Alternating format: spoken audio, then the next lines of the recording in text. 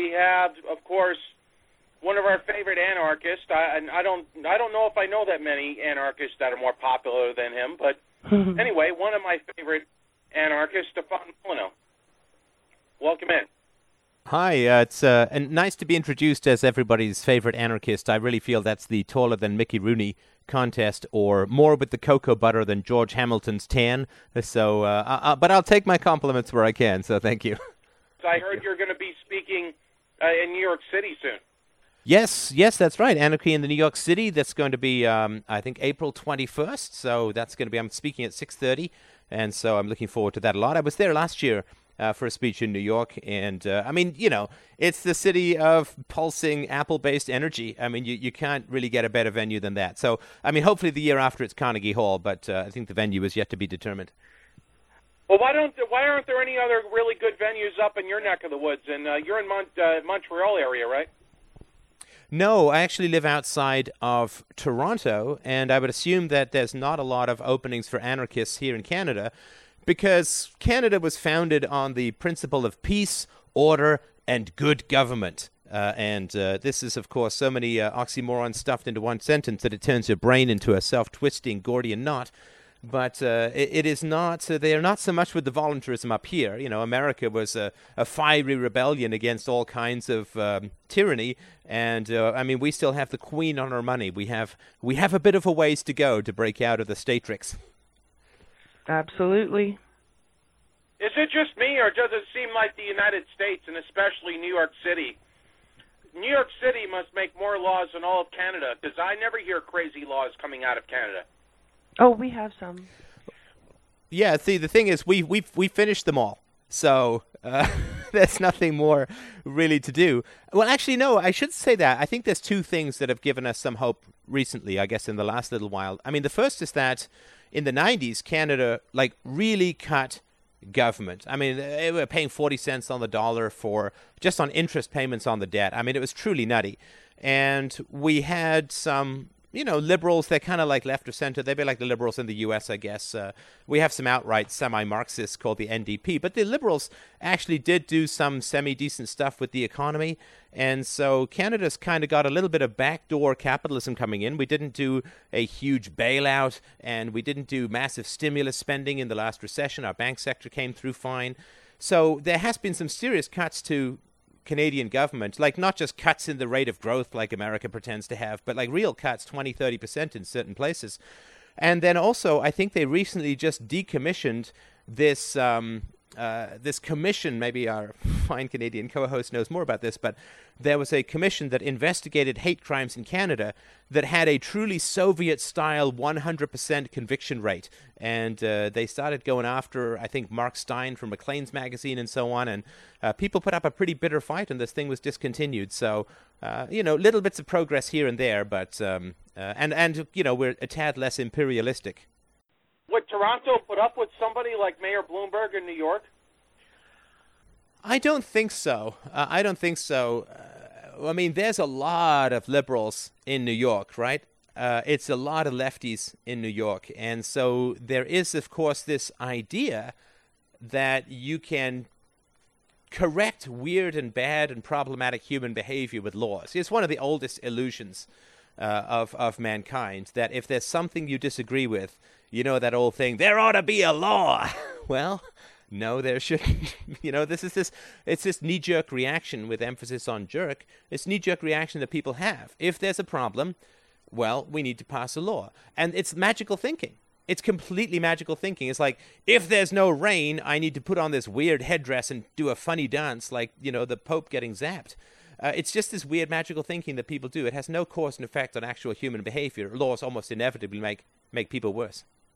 We have one kid that, and I do this. I didn't even think about it. I bought some organic.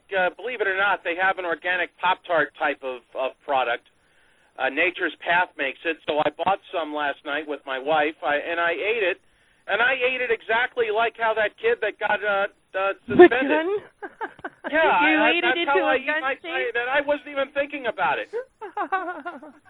So, yeah, you can put yourself in the place of that. I just can't believe that Maryland has to pass laws to not arrest kids and not suspend kids for pointing their finger and thumb at somebody, or for eating a Pop-Tart that looks like the shape of a gun. I mean, is that? I don't know if you guys put up with that in Canada. I'm embarrassed here that we have to have laws that stop the arrest of kids that are 6 years old in eating Pop-Tarts, and if you take a look at it, it looks like the shape of a gun. Yeah, that's just beyond reason. Absolutely beyond reason. I can't see that but happening. America is prone to these kinds of... sorry, go ahead. Well, I was just going to say, to finish it off, is like when our little kids have the toy guns, what they did was they make sure they put red on it so that, the police officer wasn't confused, but really, what 6-year-old is going to have a gun and point it at a police officer that he's going to feel threatened to shoot back? You know? But then again, you've got the adult that's going to take that toy gun and, because it looks so real, intimidate somebody else. And then this is where we ended up with the situation of these ridiculous laws. But it's not a matter of make a law to change the person. It should be more along, let's explain why you shouldn't do this again because of. That would be a more productive way to inform somebody and change their line of thinking instead of demanding that you don't do this because I said scenario. That's where the rebellion comes in, because I think that's how the human mind works. But that's just my opinion. Well, it's the intersection of two forms of hysteria in the United States. One is anti-gun and one is anti-junk food, right? So you put junk food in the shape of a gun and you've got the defector, or whatever it would be called. I mean, arguably, you could say that Pop-Tarts probably kill more Americans than guns do, given the waistlines that I've seen lately. So, and America is kind of prone to this hysteria, right? I mean, it's so weird in America. There's these continual hysterical reactions to, large sodas, to gun replicas, to shoes on airplanes, all this kind of stuff. Just mad hysteria.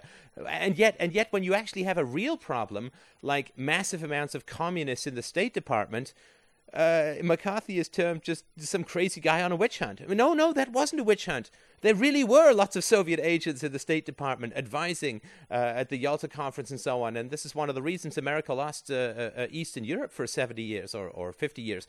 And so when there's a real problem, it gets turned into an imaginary problem. But when there's an imaginary problem, it gets turned into a real problem. Yeah, total delusion and sidetracking from real issues. And I thought I was the only one that noticed that. I'm glad you brought that up and well explained because, you're absolutely right. Well, everybody talks about violence in American schools, although the number of shootings in American schools is actually going down. And the biggest mass killing in America, I think, was in the 1920s. And it was a bomb that was used by some disgruntled janitor. Yeah, and so, I mean, these things have been declining, but people talk about violence in the schools, but the schools are coercion. The schools are coercive. The parents are forced to pay, the kids are forced to be there, and so it's sort of like going to a First World War trench and saying, hey, someone got a sliver. Like, that's the only thing, body parts flying all around, kids being blown up to the sky, and so on. And, oh, look, there's a sliver, and everyone focuses on that and misses the entire picture of the carnage going on around. That's such a good example. I have a situation where, remember when no bullying was being instigated in schools or initiated in schools back in, 98 or whatever, no bullies? I was so excited by that. I thought, no bullying, they're going to fire all the teachers and the principals. Yay! Not a big great. Oh, yeah, I have stories there too. But anyway, I was on the parent board there, and we were discussing about the no bully and how we were going to enforce it and what we should do. And then the following week, my daughter gets bullied, and the bully had attacked her with, those clicking pencils where you click it and the lead comes out. Well, he went to stab her in the face with the thing. She managed to turn her head, and he got her in the ear. Now the problem was this was a chief of police officer's son. And they did absolutely nothing to reprimand that son. I had to take my daughter to the nurse the next day to get the lead removed from her ear. And then when I went back to the school, that kid was still sitting on that desk looking at me with the biggest smile on his face. And I was disgusted, appalled, because we had just talked about the no bullying. So when you're talking about the big picture, like, oh my God, we just spent like 2 hours discussing that, all the parents, and then here's this kid who did the most terrible thing he could have done in the playground, to a grade sixer, and just because he's chief of police kid, he doesn't qualify. There was some, and the worst part, this is a one-room school with 12 kids. Okay, that's right. And you want to know what the reason was that they didn't take out this kid or suspend him was because they get money for the kids that are there. If he got suspended, they would have lost money because the mother threatened if we suspended her son, she was going to take out her other two. This is a school with 12 kids that would have just totally hurt. So I said, no problem. I took my child out of that one-room school, and I made arrangements because my sister-in-law at that time was chief of the reserve out there, and my daughter went to a reserve school for a year, and she got a better education there than she did in the school that I was at the time. And I'm like, wow, what a huge difference in policy. You say one thing, you do another thing, and when it comes right down to the actual action, something that severe that happened, and nobody moved on it. And I called the Board of Education. I called whoever was in charge at the Northeast District Board, and all I was told was, well, she's got 3 kids in our system, and if she takes her kids out, it's going to close the school. Well, the school closed anyways. They're sending those kids to another city to go to school now, so it wouldn't have mattered. But the idea was you set this policy in place to take care of a huge issue, and then when it comes right down and you're confronted with it in your face, you did nothing but make it the family's fault and make it a hardship for the family. It was terrible, absolutely terrible. And I see it still happens.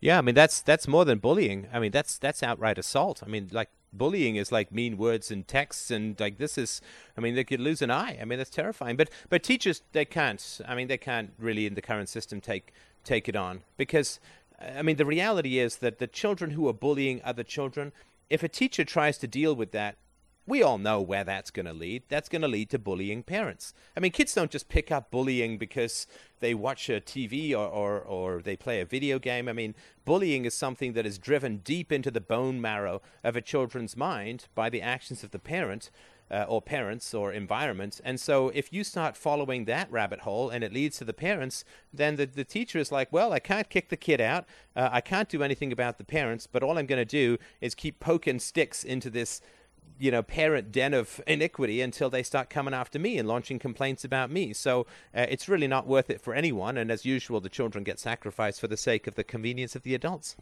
Yeah, exactly. You're absolutely right. A vicious cycle. And that, I think, is conditioning, too, of the system itself because it's degraded so much over time. It's just unbelievable how much the change is. And these are professionals that should really know how a child's mind works because we're molding and developing these minds to be a bonus to our society, not a burden. And but look at how some people take care of rules, though. And this is, I'll be honest, 5 years ago, if someone said that I'd be interested in anarchy, I would have laughed at them. But now, the more stupid laws I see, the more I'm interested. Yeah. And case in point, there was a school last week where, and I covered the story, there were 3 different gang members that brought guns into schools. So as a way to stop the guns being brought into school, they decided the next day they were going to institute a stricter dress code, meaning that there's no more V-neck shirts. You can wear any colored jeans except for blue, and your thong sandals have to have a strap around your ankle. That's what they did to stop these gangs. Because, all the cool gangs are wearing blue jeans and V-neck shirts. That's interesting. Wow. That was an interesting concept. Kind of changes how you would think on things. Yeah. I mean, that's not even going to stop fashion crime. I just don't understand how people think that's going to stop all the gangs now. Yeah, maybe. I couldn't even answer that. I don't even have an answer for that. Does Canada act like this? No. I was asking Stefan. Yes and no. I mean, depends where you are. Like in the deep cities, they're closer to the stateside, like Sarnia and those other cities, stateside cities. I would think there's a little bit of infiltration because there's always reputation and someone's trying to be tougher, and if you're close to a situation you can, I don't know, kind of learn these things from stuff. But I don't think it's as bad in Canada as it is in the States from what we we read, we see. It just makes you think. But I couldn't outright say that because Toronto has some really freaky stuff happening down there as well. And I'm sure other cities do as well that we probably just don't hear about. But mainstream media, you know, they got to focus on certain things to make some things look bad and some things not look bad and glorify other things that should not be glorified. You know how it works. All right, now let's get Stefan's point of view here. On crazy stuff that goes on in Canada versus the U.S.? We have, I mean, yeah, we have our own fetishes, of course, right? But the one thing that we don't have is the need to justify the empire. And that, I think, is pretty significant. So Canada doesn't have the same, you know, glory bloodlust that has to go on in the United States. And that's a huge difference in the culture as a whole. So, I mean, Canada has its fetishes around, you know, this terrible socialized healthcare system that goes on up here, you know, our little slice of communism in the West in the 21st century. And so we have all that kind of stuff. And there is still a little bit of fetishizing about, you know, how will kids get educated if the government doesn't educate them. But, I mean, the statistics are just so appalling now that argument is falling by the wayside. I mean, 80% plus of New York kids graduate from high school, and I use the word graduate extremely loosely, without the ability to read. I mean, without the ability to read. My 4-year-old daughter can make out about 20 words. There was a player back 25 years ago named Dexter Manley.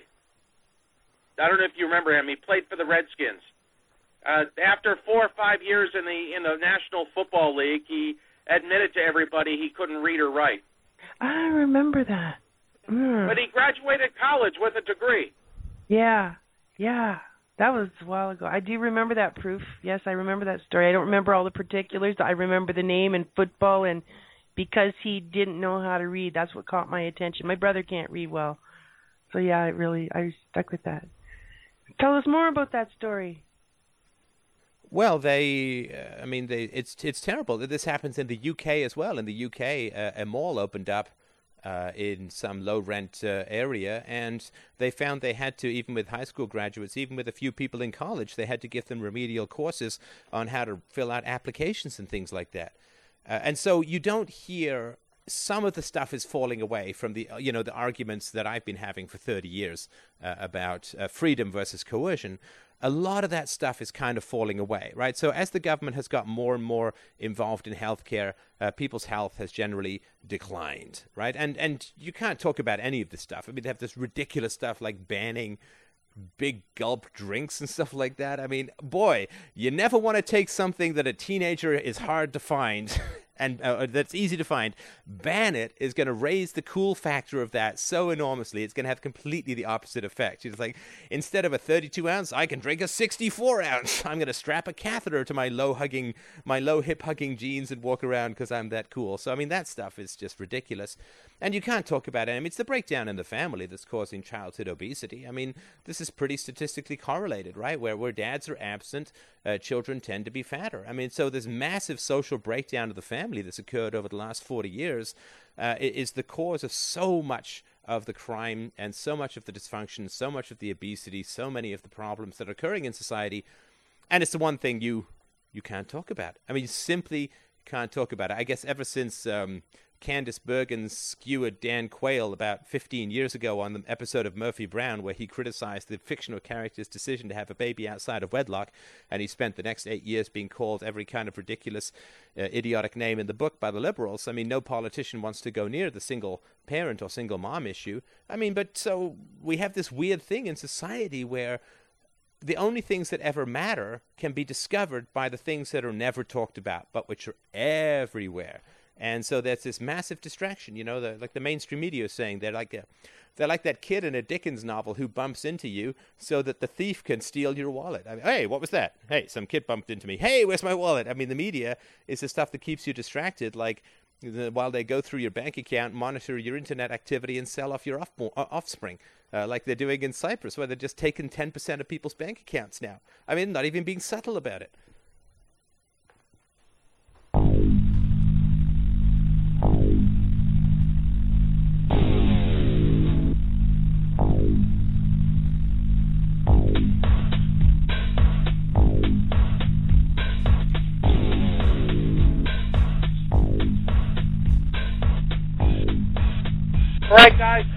so much. Hour number 2 is here. We have Stefan Molyneux back with us here. Stefan, I decided to grab our break, our top of the hour break, right after you dropped. So we're good for a little bit. Just doing everything I can to help keep the show running smoothly. That's all right. So you've probably toured the world over the last few months since we last had you on. What interesting stops have you had?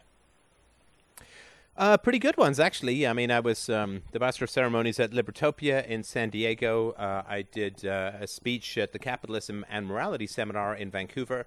I'm actually going to be debating the indomitable Dr. Walter Block at the Capitalism and Morality Seminar in Vancouver on the value of political action. So that should be quite exciting. I'm certainly looking forward to that. And I just came back from Belize, where I gave a speech on the history of ethics at a Global Escape Hatch conference run by Bobby Casey. I'm going to be at Liberty in the Pines in Nacogdoches, I think it is, bless you, Texas, this coming weekend. And I'm going to be speaking at the Rethinking Everything conference run by Dana Martin in August. So that's off the top of my head. There's a couple others floating around as well, but it's been great. It's fantastic to see how many people are really getting interested in this kind of stuff. And Stefan, I'll be honest. I'm surprised here in my humble abode in Las Vegas that there's so many people interested in freedom. It's crazy that freedom is popular now. Oh, yeah, I'll be in Vegas, too. Sorry.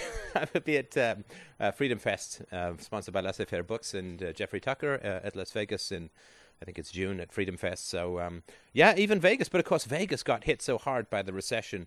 And, you know, there seems to be a couple of key elements needed for great social change. Economic hardship and emotional trauma seem to be the two things that are the alchemy, I think, identified by Dr. Warren Farrell as being necessary for significant social change. And I think we have enough people hurting emotionally and financially now that some of the old answers are going to start tasting like, 4-day-old donut in their mouths, and hopefully they'll start looking for some slightly more nutritious fare. California's hurting a lot worse than Las Vegas. I mean, we can argue about a lack of jobs, I suppose, but there's no state income taxes. The rents aren't as expensive. The cost of living is nowhere near as expensive as California. Yes, no, that's true. But California has the entertainment industry. And the entertainment industry has had, from the days of Nero and hurling Christians at some hungry lions, the entertainment industry has had a fine tradition of fiddling while Rome burns and making sure that the masses are distracted from any essential issues by lots of shiny, loud, moving images. So I think that has a big distortionary effect on the California. That's true. In fact, I believe that in the last budget, Las Vegas got a significant grant from the government to create a museum of neon lights. And that really just staggered the imagination 6 ways from Sunday. No, well, you're forgetting about the mob museum. We have a museum dedicated to the mob. Is that right? Wow. Now, if you look at the average age of the people running the slots, you could really argue that the entirety of Las Vegas is a museum dedicated to the mob. But that may be a little unkind. You could say that. Oh, we got the Canada Hockey Heritage Museum here, so hey. Oh, and Shania Twain. Oh, no, they're going to tear that one down. We did have the Shania Twain Center. Oh. Are they really tearing that down? I feel bad for you. Yeah, actually, it costs the city of Timmins $300,000 a year to keep it running, and we weren't getting enough tourists. And there's a mine that is an open pit mine that is developing right beside it, and they bought the land and are going to tear down the building. I'm not sure what they're doing with the museum itself. Shania has all her gold records and outfits and some other stuff there that she was keeping there, and she's actually come to visit a couple times. But I don't know what's going to be happening with it now. It's really a tragic metaphor to have a huge gaping hole next to the Shania Twain Museum, simply because it's too accurate a reflection of her recent career choices. So that's really not what you want to have happen. It's like a Florida sinkhole opening up under some horrible Baptist church. So Timmins is actually built right on top of mine shafts, and we actually do have situations where there's a little burg outside of Timmins called Schumacher, and every year we get sinkholes there because they fill up these holes from the mine shafts with sand, and then the snow melts, the water runs, and it washes away all the sand. And then the next thing you know, the highway just caved in, or the sidewalk just caved in, or last summer, was it 2 summers ago, a whole lot just caved in. Right in the city of Timmins, there was another sinkhole where it almost swallowed a whole business. Are you telling me that with giant Swiss hole sinkholes, Timmins is not quite getting enough tourism? I mean, unless you actually want to visit Hades, I can understand why that might not be on your first. And also in Timmins as well, they have a lot of the, those leashes that they put on kids that go sort of around them. You'll see them a lot in Timmins, and it's not because they're afraid of the kids wandering off. They're really just afraid of them falling down a sinkhole, and they have to reel them back in like a carp. Yeah, Wow. or getting picked up by the eagles or the bears in the playground, right? Yeah, it's definitely, it's quite necessary. It's not just for fear of them going across the street, but of them being grabbed by some giant Hobbit-style eagle. Hey, I want to rein this in a little bit here. I had a question for you, Stefan. I want to get your opinion here. We heard that Cyprus yesterday, of course, is snipping 10% off of everyone's bank accounts in their country. Australia is next. I'm reading an article here from WakeUpWorld.com. Australian government set to seize money from citizens' bank accounts. I guess they're looking about doing the same thing. Going to be a worldwide trend where the government just gets to take 10% of everybody's savings? Yeah, 9.9. Yeah, no, it's if it's wonderful. a business, it's higher than that. Isn't it supposed to be like 19% if it's a business or something like that? Or well, no, in Cyprus, the last numbers that I heard, I think they're still mulling this over, but 100 euros or more get hit at 9.9%, and less than 100,000 euros or more, 9.9%, less than 100,000 euros is 6.75%. So, and there's kind of, but I think it's completely wonderful. I mean, I think that you really couldn't ask for better news as a freedom fighter, because at least this is, it's just a series of nails in the coffin of the state. And the one delightful thing about this, first of all, they're not doing that slimy, eel-like thing where they just pull money out of your bank account through inflation, where you still have the same numbers of currency, but it's just worth a whole lot less. So at least the euro has prevented countries from inflating their way out of debt. So this is a more honest cash grab, which is wonderful. Because, when the government just steals stuff through inflation, it's really hard for people to track that stuff. But when they basically just elbow you in the head and take your wallet, it's so much easier to explain what the government's all about when they're not hiding it anymore. It's fantastic. So now we don't have to deal with people who say, we need the government to protect our property, and if we don't have the government, who's going to protect our property? At least that argument is going to fall by the wayside, and we're just one step closer to the light. yeah, Well, I'm glad we have the government taking 6.75 of my money, because if it was somebody else taking 10%, that would be much worse. So I'm glad the government's only taking 6.75. And of course, this is a complete trial balloon, right? They're just doing it on Cyprus, which is like 0.5% of the European economy. They're just doing it, and Cyprus isn't even in that bad a shape. Their unemployment is only 12%, which is like half of that of like Greece. Greece, good heavens, the youth unemployment is almost 60%. It's mad. And 38 of the other percent are employed by the government. Yeah, and their debt to GDP is very low. Their debt to GDP is only in the 80 percentages compared to over 100 for the U.S. and 200 plus for Japan. So it's not that necessary. I mean, obviously Cyprus lost a lot of money. I think 4.5 billion euros on the Greek debt restructuring. So they obviously got hit pretty hard, but their economy is not doing that bad. So this is just a trial balloon. They're just seeing what they can get away with, but they're just completely undermining the propaganda that people are swallowing. And that just shows you how desperate it is and how much joyfully let us do a mad Michael Flatley style, no arms moving dance across the stage, because we're near the end of the belly of the beast. So yay, I can see the light over the horizon. It's like that's Close Encounters light. Waiting for the domino. But let me ask you this, though. Say they seize 10% of and they just make it a flat rate, 10% seizure of all bank accounts in the United States. How many days would the U.S. government stay open with all the money they seized? That's a good question. Well, but it doesn't matter. I mean, that's not what they're interested in right now. I guarantee you that. The system, when it can no longer last the length of a current politician's career, then it becomes a complete feeding frenzy. And so what's happening right now, it's kind of like an Indiana Jones movie where the door is coming down, the big giant stone doors are coming down, and everybody knows, well, we can't stay in the treasure room, the door's coming down, reality is coming upon us, the numbers, the mathematical numbers are aligning the way that they have been expected to, and it's going to end before my career does. So now it's just a mad grab fest. They're not trying to keep the system going. They're doing like the Chinese guys do towards the end of communism, or the Russian oligarchs did towards the end of communism. They're just pillaging the treasury because the system can't last. I mean, if the system can last, then okay, we'll just, we'll take it slow. But, I mean, this is just the end times for the statist paradigm, I think. Yeah, grab what you can and to each their own, it seems. Yeah, I mean, if well, you were the government and you baked out $1 because if everybody's economy collapses at the same time, then it makes it a lot easier to bring in a one currency. Yeah, I think we should go the barter way. The economy never collapses for the rich, right? I mean, it's not going to collapse for the rich. I mean, they're going to have their money. They're going to convert it into gold. I mean, I wouldn't be surprised if they start looking under the banks in Europe and find a whole bunch of fool's gold or pyrite instead of the actual stuff.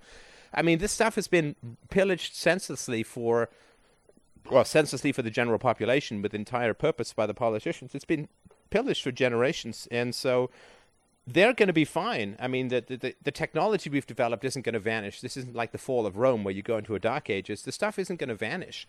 And the rich always do well. I mean, it's the same rich guys at the top of the Russian system now as it was, the same type of guys as it was before the fall of communism. I mean, the upper classes just continue to do what they're doing. But what is true is that the idea that the government is run by and for the people is a lie that is really having a tough time finding a shadow to hide in these days. Yeah. I think people are scared and don't know what to do because what do you do when there's no government and it crumbles? Who's in charge? Who's going to be control? And is there going to be major, can I use the word anarchy? Well, I mean, I guess you could use the stereotypical word anarchy, but you may have a little bit more sympathy for the poor, tender general population than I do. But, I mean, God, it serves them right. It serves them right. Look, I mean, as somebody who's been banging my head against statist, marshmallow-bellied indifference for 30-plus years, I feel like a doctor. I feel like a doctor who said to some guy, or to a whole bunch of his patients, listen, man, you really got to stop smoking. It's really bad for you. Listen, man, you got to lose some weight. Listen, man, you got to do some exercise. And they're all like, you're crazy. That's terrible. Smoking is good for you. And I'm like, here's all the charts, man. Here's the data. Here's the lung scans. I mean, look at this thing. This is, right? And they're like, no, exercise will kill you, man. And I love my drinks and I love my smokes. And they don't listen. And they mock and attack you for telling you. And then they get sick. And, you hate being right all the time when you're a freedom fighter. You just hate being right. I mean, I wish I was wrong. No, don't you? Because because the reality is that they smoke and we get sick, right? Because we're all in the same lifeboat. So I don't have that much sympathy for the people in like the people in Cyprus who are all like, oh, this is terrible. I can't believe the government is taking this. It's like, come on, people. I mean, this has been talked about for hundreds of years, that this is what the government does, that this is what it's all about. I know you all went to a godforsaken government education where they programmed you to be a good little citizen bot and not complain and worship the boot that crushes your skull and all that. I know that. But there is this little thing called the internet where you can get some slightly different information than what you were programmed with, and you kind of have a responsibility to look things up if you call yourself a citizen of this world or a compatriot of the species. So I have a little less sympathy for people just because every time I've talked to people, for the most part, they generally react with fear, shock, horror, and attack. And so now these vicious people are now reaping the fruit of their own plantings. And I just can't quite find it in my heart to feel a lot of sympathy for people who've advocated robbery their whole lives who now get stolen from. But do you think this 10% or 6.75% takeaway of economy, do you think this wakes people up in Cyprus? Or I'm curious if that even happened here, where the government shut the banks down for 3 days and they took 10% from everybody, would they smile and nod because Obama's the president? Yeah, really. Congressional approval rating is at 6%, and that's mostly just Congress and their illegitimate children. So I don't think it's really. There's very little that that people are finding positive in government these days. I mean, and that's the great good news about things, is that the people in general are not clamoring for big new government programs. It's Congress's fault, and in a sense it is, because they let Barry get away with everything, but it's like they don't associate the president with doing anything wrong because Barry just puts it on Congress and just he has the smell-o-vision, so, and the teleprompter, so he has whatever he wants. No, but I think Obama has also been another one of these heaven-sent angels for voluntarists and for freedom fighters because, I mean, you really couldn't have a bigger, cultural, racial, historical divide than that between George Bush the younger and Barack Obama. I mean, they were literally as different as day and night. And yet the system did exactly the same thing. You change the hood ornament on the car, it doesn't really matter in terms of making the driver go one way or another. So I hope that people aren't imagining, and I think a lot of people have given up on the idea that changing presidents is going to change the world. And that's, again, that's a great step in the right direction. People who don't listen to reason, people who don't learn from reason and evidence have to learn by bitter experience. And we've been shouting reason and evidence from the rooftops for decades. People haven't listened, they've fought against us, they've mocked us, they've attacked us, they've derided us. And so, sorry, if you don't listen to me when I say you need to quit drinking, then you're just going to have to hit bottom. I'm sorry, that's just the way of the world. Exactly. You're absolutely right. But we live in a society now where they're telling us that it sounds like already that the 2016 presidential is going to be Hillary with Michelle Obama as the vice president. And then on the other side, we'll have Jeb Bush and somebody else. Okay, so if the two women get in, again, that's a huge change, supposedly, right? So if the two women get in, whenever there's a change that's considered to be for the better in American politics, in all politics really, what that is used as is an excuse to do worse things, right? So for instance, social spending and spending on entitlement programs goes up faster under when the Republicans are in power than when the Democrats are in power. And so the reason that the imperialism and the drone attacks and the war on terror and Guantanamo and all of that has escalated under Barack Obama is because people think he's a better guy, that he's a different guy, and therefore they can get away with more because people's suspicions are lulled. Like, where the hell is the anti-war movement since George Bush left power? I mean, come on, it's ridiculous. There were people charging up and down the streets, burning effigies, shouting into the very skies, blistering megaphones in two with the force of their passion. And now there's like 3 pigeons and a donut wrapper where all of these people used to be protesting these endless godforsaken wars. Yeah, she is, because now the left guy is in, and so the left, people are ridiculous. They should wake up and spit at themselves in the mirror every single morning. They weren't against war. They were against some pampered rich Texan boy, and now that their guy's in power, suddenly the war urgency has completely vanished. It's unbelievably hypocritical. If you're against war, you should be more against Obama than ever that you were against Bush. But they put these people in just so that they can lull people's sensibilities. So if you get 2 women in, then people are going to go, oh, great, okay, so women in. Oh, women have a special way of knowing. They're much nicer. Oh, if women ran the world, there'd be no war, which means that there can be even more predations, even more destruction, because people's defenses will be lowered even more. Wow. Yeah, I could see how that would work, because we are all conditioned to have these preconceived notions about certain aspects of society. Just like with my use of anarchy when you told me it was a different term altogether. Yeah, well said. Good point. So I don't think it has anything to do with man or women. Just a side note, I think it's all an individual thing, because I can find men just as emotional as women. But I see where I don't think that's where he was going on that, Tammy. No. I think where he was going was the fact that Hillary is possibly more popular than even Barry Soetoro Davis. Oh, yeah, and I so caught you'll have that. people come out of the woodwork and say, I'm glad we're getting rid of Barry and we're going to have Hillary. Yeah, but then again, the mindset of in order for the war to millions of people in the U.S. on this.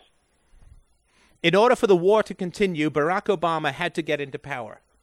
because they had to nullify the biggest anti-war protest the world had ever seen. In order for the war to continue, a liberal had to get into power to diffuse the anger of the left in their supposed anti-war activities.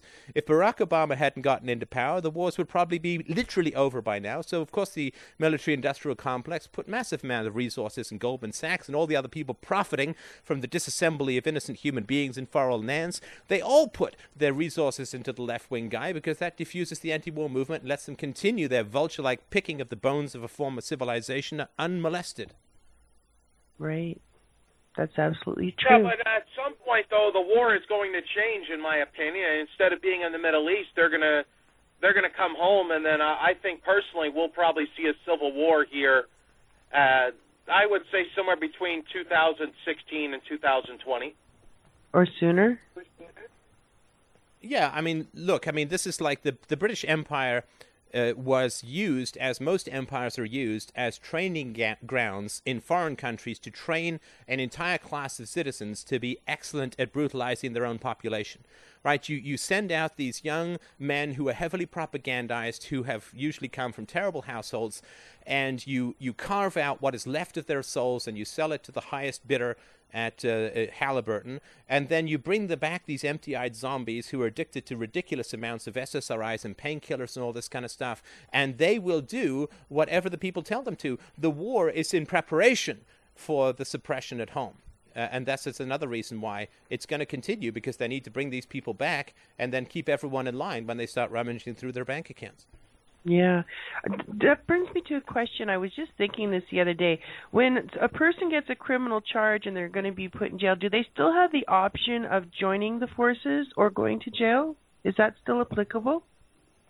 I think for some, yeah. I know that they've lowered the standards a lot because they were just running out of people to put into these death squads. So they have lowered the standards a lot. I'm not sure. I think that the you can go into the military instead is still working there. I also know, of course, that a lot of drug gangs like to go into the military to get trainings on weapons and tactics, particularly for urban combat, which is what they have to specialize in.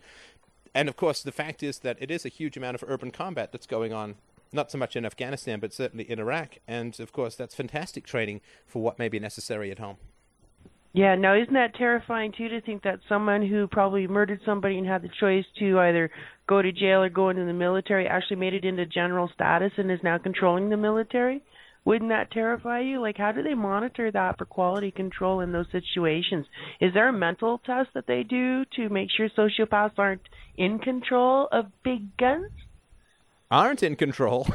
I think there's a personality test to make sure that they are in control. I mean, you want sociopaths there if you're like a nasty person, because they don't hesitate at taking these kinds of killing people and so on. I mean, I think you really do want to have these sociopaths in charge of the military, so that you don't have to worry with that nasty little hiccup called empathy. Let me read you something that somebody's. Yeah, let me just read you something that somebody posted, because a military chaplain who was telling a soldier who was depressed that, don't worry, once you get back into the front line, killing Iraqis will make you happier. Ah, a true man of God. So this person wrote on my message board. He said, I went to basic training at Fort Benning a couple of years ago now. I underwent very similar events as I realized how deep the cult of death and death worship is within the military, and woke up to the inherent immorality of it all. My first pep talk from a first sergeant entailed the gruesome and uncensored details of his first 3 kills, and how it changed him, and how he loved the military because he gets paid to kill, whereas out in society they would have to put him in prison since he loved it so much. It was truly heart-stopping and disgusting for me at the time, as my delusions of honor and being a hero slowly evaporated, and I began to realize the error of my thinking and the massive error of joining and realizing I was stuck. Horrifying, to say the least. So, I mean, yeah, the people in the military understand it. In the free world, I'd be in jail. But here, I get paid for killing. They like it. Yeah, you're rewarded for it. Yeah, I had the option of being military. I started out air cadet, turned into a rebel without the cause at 16, and I was very happy with that. But my daughter, too, also joined my same squadron in the Air Cadets, and they were actually calling her up to be militia, and I was terrified. I did not want her to do anything militia, because that's when the war in Iraq was happening. And, I'm so glad she didn't, but I totally get exactly where the mindset is being involved in that aspect of the basic part of military for all those many years as a youngster. And I did get to do the bases and talk to a lot of troops and stuff. So, yeah, I do have a really good insight, intuition of what's really going on out there. That's why I had to ask the question and to see what your thought was on that. Thank you. Well, I hate to be the bearer, but I think that's the way it is. No, it wasn't the hate to be the bearer. You just confirmed it pretty much what I've always thought myself. But I wish you were closer to me because we'd have some really good talks over coffee, let me tell you. Well, tea. I bet. Well, let me bring up one topic here before it's time for a break, and I'm sure Stefan doesn't want to hang out with us all night here. Just recently, over the last few hours, I guess a hacker started distributing confidential memos regarding Hillary on Benghazi and Libya. Ooh. Is this going to do anything? Because the average person doesn't watch news. The average person still thinks Benghazi's a guy. No.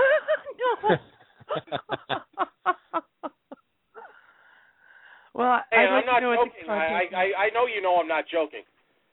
Oh, yeah, we believe you. That's not the first time I heard that. But, yeah, like you said, I would like to know what the contents are before I could make a comment on that. This is the guy, the American diplomat who got killed, is that right? And then it turned out there'd been massive amounts of warnings beforehand, and the State Department, I guess of whom Hillary is in charge, did nothing to protect, even though he was very much saying, look, there's going to be an attack, there's all these problems, and they originally blamed it on some YouTube video, and then it turned out that it was actually a terrorist attack that they'd been forewarned about, and then she lied about it and all that, right? I was just saying that the guy that made that video is still in prison, even though he did nothing wrong. Right, but this is the issue, right? And then she was hauled up in front of Congress, and she basically said, well, what does it matter what happened beforehand? The fact is that someone is dead. And, I mean, as a lawyer, the whole point is it does kind of matter what happened beforehand. I mean, otherwise you'd throw out every single murder accusation. What does it matter? The fact is someone's dead and we can't change that.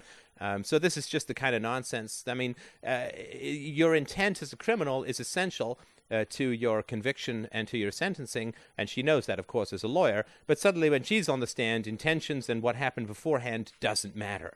And this is just the usual flipperoo of ethics that you see whenever the ethical rules inflicted by the ruling class are even remotely considered to be turned back on them. Suddenly it becomes a completely different story, and you're ridiculous for asking for prior history and intent and forewarning. Mm-hmm. Yeah, you're the boat rocker. Yeah. Well said. Yeah, I mean, it's not going to do her. No, it's not going to do her any harm because it's not going to do her any harm because. Sorry, it's not going to do her any harm because. Sorry, go ahead. I didn't hear anything of that. It all broke up. Can you try again? Say that again. What you were trying to say? Who, me? Either one of you. You were both talking over each other, and it was just a matter of static. I'll concede the floor. Go ahead, Stefan. Oh, yeah, it's not going to do her any harm because most people have no idea why they vote for people. I mean, they just vote for them for whatever reason. Oh, he's good looking, or, he gives a good speech, or, he's fine with a teleprompter. I mean, they don't have any idea. I mean, just look at the interviews with the average voter that you can find all over YouTube. I mean, you might as well have deaf people judging American Idol. I mean, it's really close to the reality of American politics. And the reality is, of course, that it's not a voluntary situation. I mean, in a world or in a country where Elliot Spitzer, who, whored and coked his way across most of New York State, can get his own TV show, where Bill Clinton is now an elder statesman after playing hide the cigar with his own personal geishas in the White House while on the phone with the King of Jordan, you really can't imagine that anything can harm anyone in America. It's astounding. Good point. Astounding is an understatement. So, Stefan, tell us about your radio show before you leave us. Well, I must correct you, not quite a radio show, although I am on the radio and I was on TV recently a couple of times, but it's freedomainradio.com. It's all free, no commercials, because I have the business sense of a good can of cheese string. And I've got a documentary coming out in about a month, I hope, which is going to be called Modestly Truth, which is really examining the moral roots of the problems we face in society, trying to avoid looking at the surface stuff and really going deep to the root of how we're violating the non-aggression principle and property rights all the time. So people can check out, it's youtube.com/freedomainradio, freedomainradio.com. Check out the podcasts. I've got, I think, probably about 10 or 12 free books up there, which people can download if they want to listen to them in audiobook, or they can read them on PDF and so on. So, yeah, lots of free stuff. If people like the show, I certainly do appreciate some donations to keep the coal in the furnace, so to speak. But that's what I have to offer the world. Beautiful. I'm looking forward to that. I will definitely be checking those out. Until we meet again, Stefan, it was a pleasure having you join us today. Oh, well, thank you so much. I appreciate that, and I'm sure you're happy that we weren't in studio, because then you'd have to be getting some windshield wiper to take the spittle off your forehead. But I appreciate the topics, and thank you so much for the opportunity to rant in your general direction. Thank you, Stefan. All right, and awesome. hey, at least we have Freedom Fest. Oh yeah. See you then.